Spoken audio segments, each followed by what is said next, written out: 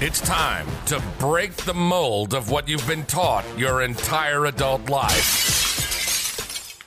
Welcome to Happily Ever Employed. A career is a business, and you should run it like a business. Every episode of Happily Ever Employed will teach you just how to focus on how to do that. We'll interview everybody, from people trying to figure it out to CEOs of Fortune 500 companies. This is Happily Ever Employed. And this is Deetra Giles. Now let's dive into it. This is the second episode in our Was She Right series. So we talked already about the recruiter who posted that she offered a candidate $85,000 when the salary was budgeted for $130,000. And the big question you all want to know from me is, was she wrong? Now here's the deal. I told you all before, I don't care about was she wrong. All I care about was what can you learn so that you can get the salary you want. I mean, I don't care whether she was right. All I care about is what you will learn so that you can get the promotion you want and the pay that you deserve. But you all really need to hear from me. So before I go to the next episode where I give you tips on negotiations and stuff like that to really get the promotion you want, the pay that you deserve, let's talk about was she wrong? My answer, and this is my personal answer, this is a Deetra answer, in my professional opinion, she was wrong. Did she violate the law? That's something different. Did she violate ethics? That's something different. Did she violate a moral code? Again, that's something different. But what I'm saying is, what would Deetra have done? And what does Deetra think? And Deetra says she was wrong.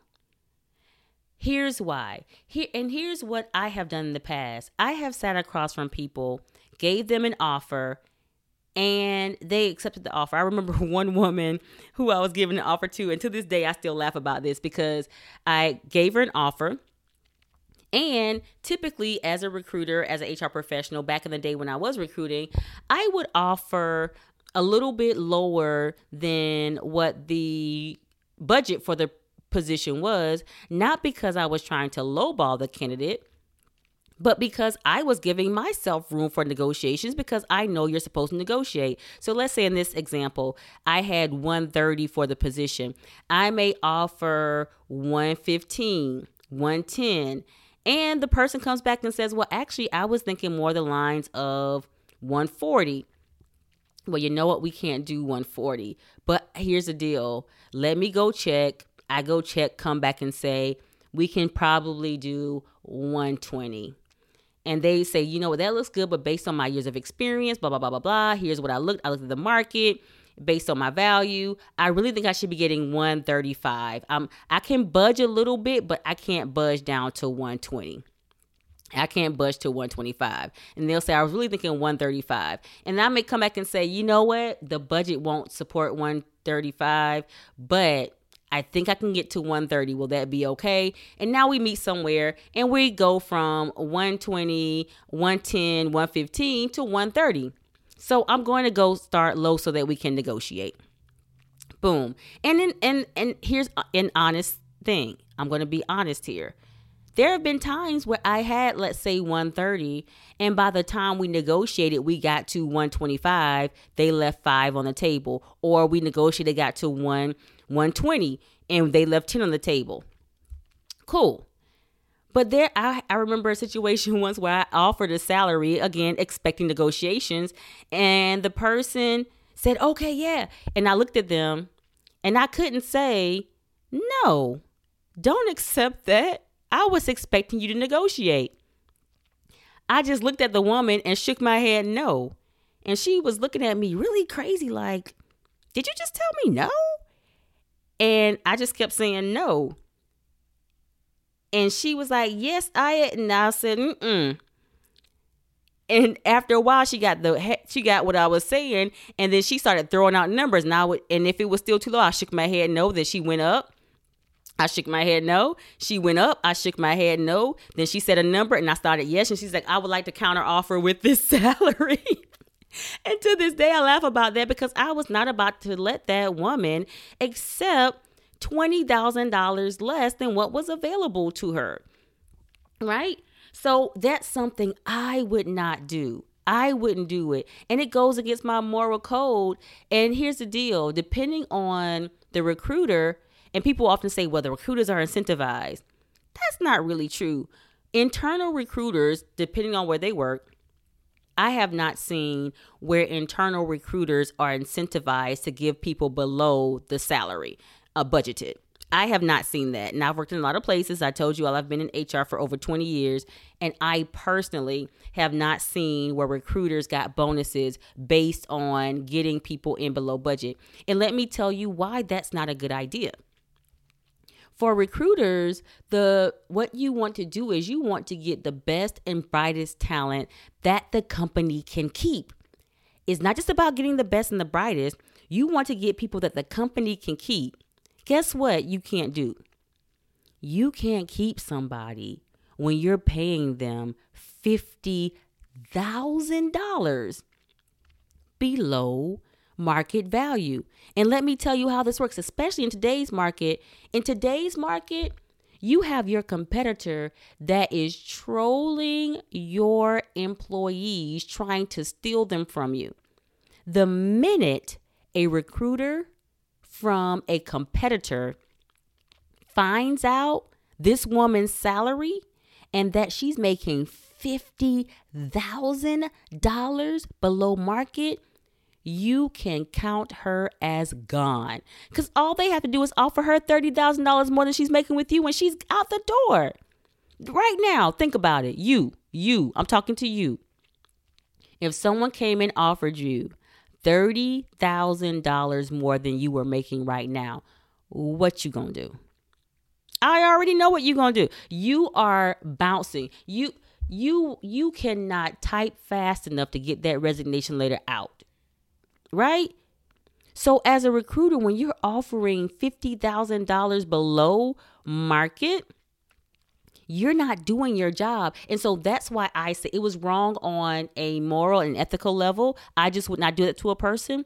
But I also wouldn't do that to my employer because I already know from being in HR all these years, you are going to lose that employee because guess what? You're going to work. You are going to want $130,000 worth of work while you're paying her $85,000.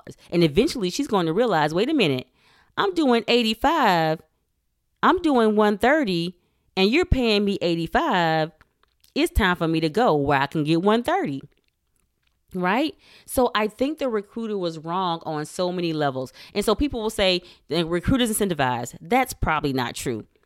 That's probably not how it works. She's not incentivized to bring employees in lower than the budgeted salary. Here's the other side of it. External recruiters, this wouldn't have happened. This had to be an internal recruiter because external recruiters are incentivized to get a higher salary. So external recruiters are when a company says, hey, one, this is a specialty job, so we want to hire people who specialize in recruiting these types of people. Or two, we are just so overloaded, we don't have the capacity to do our own recruitment, so we're going to hire an external recruiting firm. And the way that typically works is that external recruiting firm gets a percentage of that person's salary. So let's say you're getting paid $100,000 a year and they get 50% of your first year's salary. So that means the external recruiter will get $50,000 for having recruited you. Now, here's the deal. You heard the numbers. They get a percentage of the first year's salary. It is in their benefit to negotiate a higher salary. They're gonna negotiate as high as possible. If they feel like they can get you 150, I don't care if someone said we want to pay this person 100. They're gonna come back to the company and say, you know what?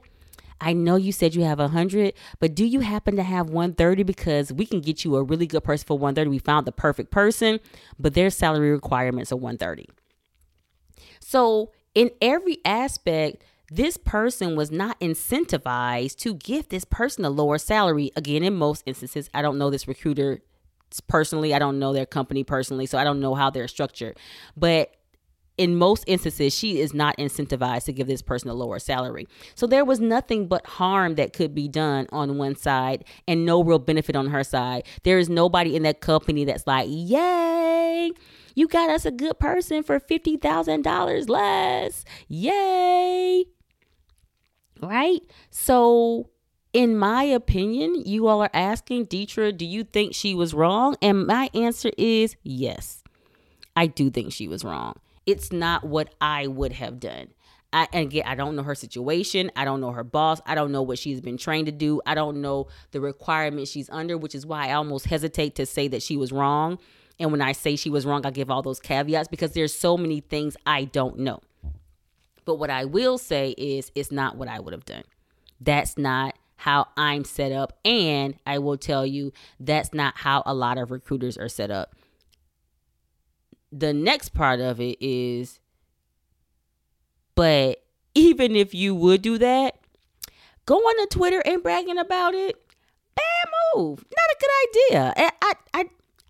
I highly don't recommend that, right? So I answered your question. I told you, well, I didn't care whether she was right or wrong. I cared about what the learning was for you and how to use this to get the promotion you want and the pay that you deserve, but you all cared. So I did a whole episode just to say I told y'all. I want to do an episode answering your question flat out without any caveat. It's not what I would have done. And with some caveats, not knowing all the details, I do think she was wrong. And if you are a recruiter out there listening to this, if you have restrictions that don't allow you to tell things, you all find a way. Find a way to make sure that you can get these people the pay that they deserve. Does it have to be at the top of the negotiations range? It doesn't have to be at the top, but $50,000, that's just unacceptable. And it's just downright, I'm sorry, it's unethical for the company to pay someone that low knowing the salary, because salaries aren't just pulled out of the air, y'all. Salaries are created based on the value they expect that person to add, the amount of work they expect from that person, the things that they expect that person to do. So you want $130,000 from this person, but you want to pay them $85,000. That's just unethical. And I'm sorry, there is no caveat to that. So it's not what I would have done. And now your question is answered.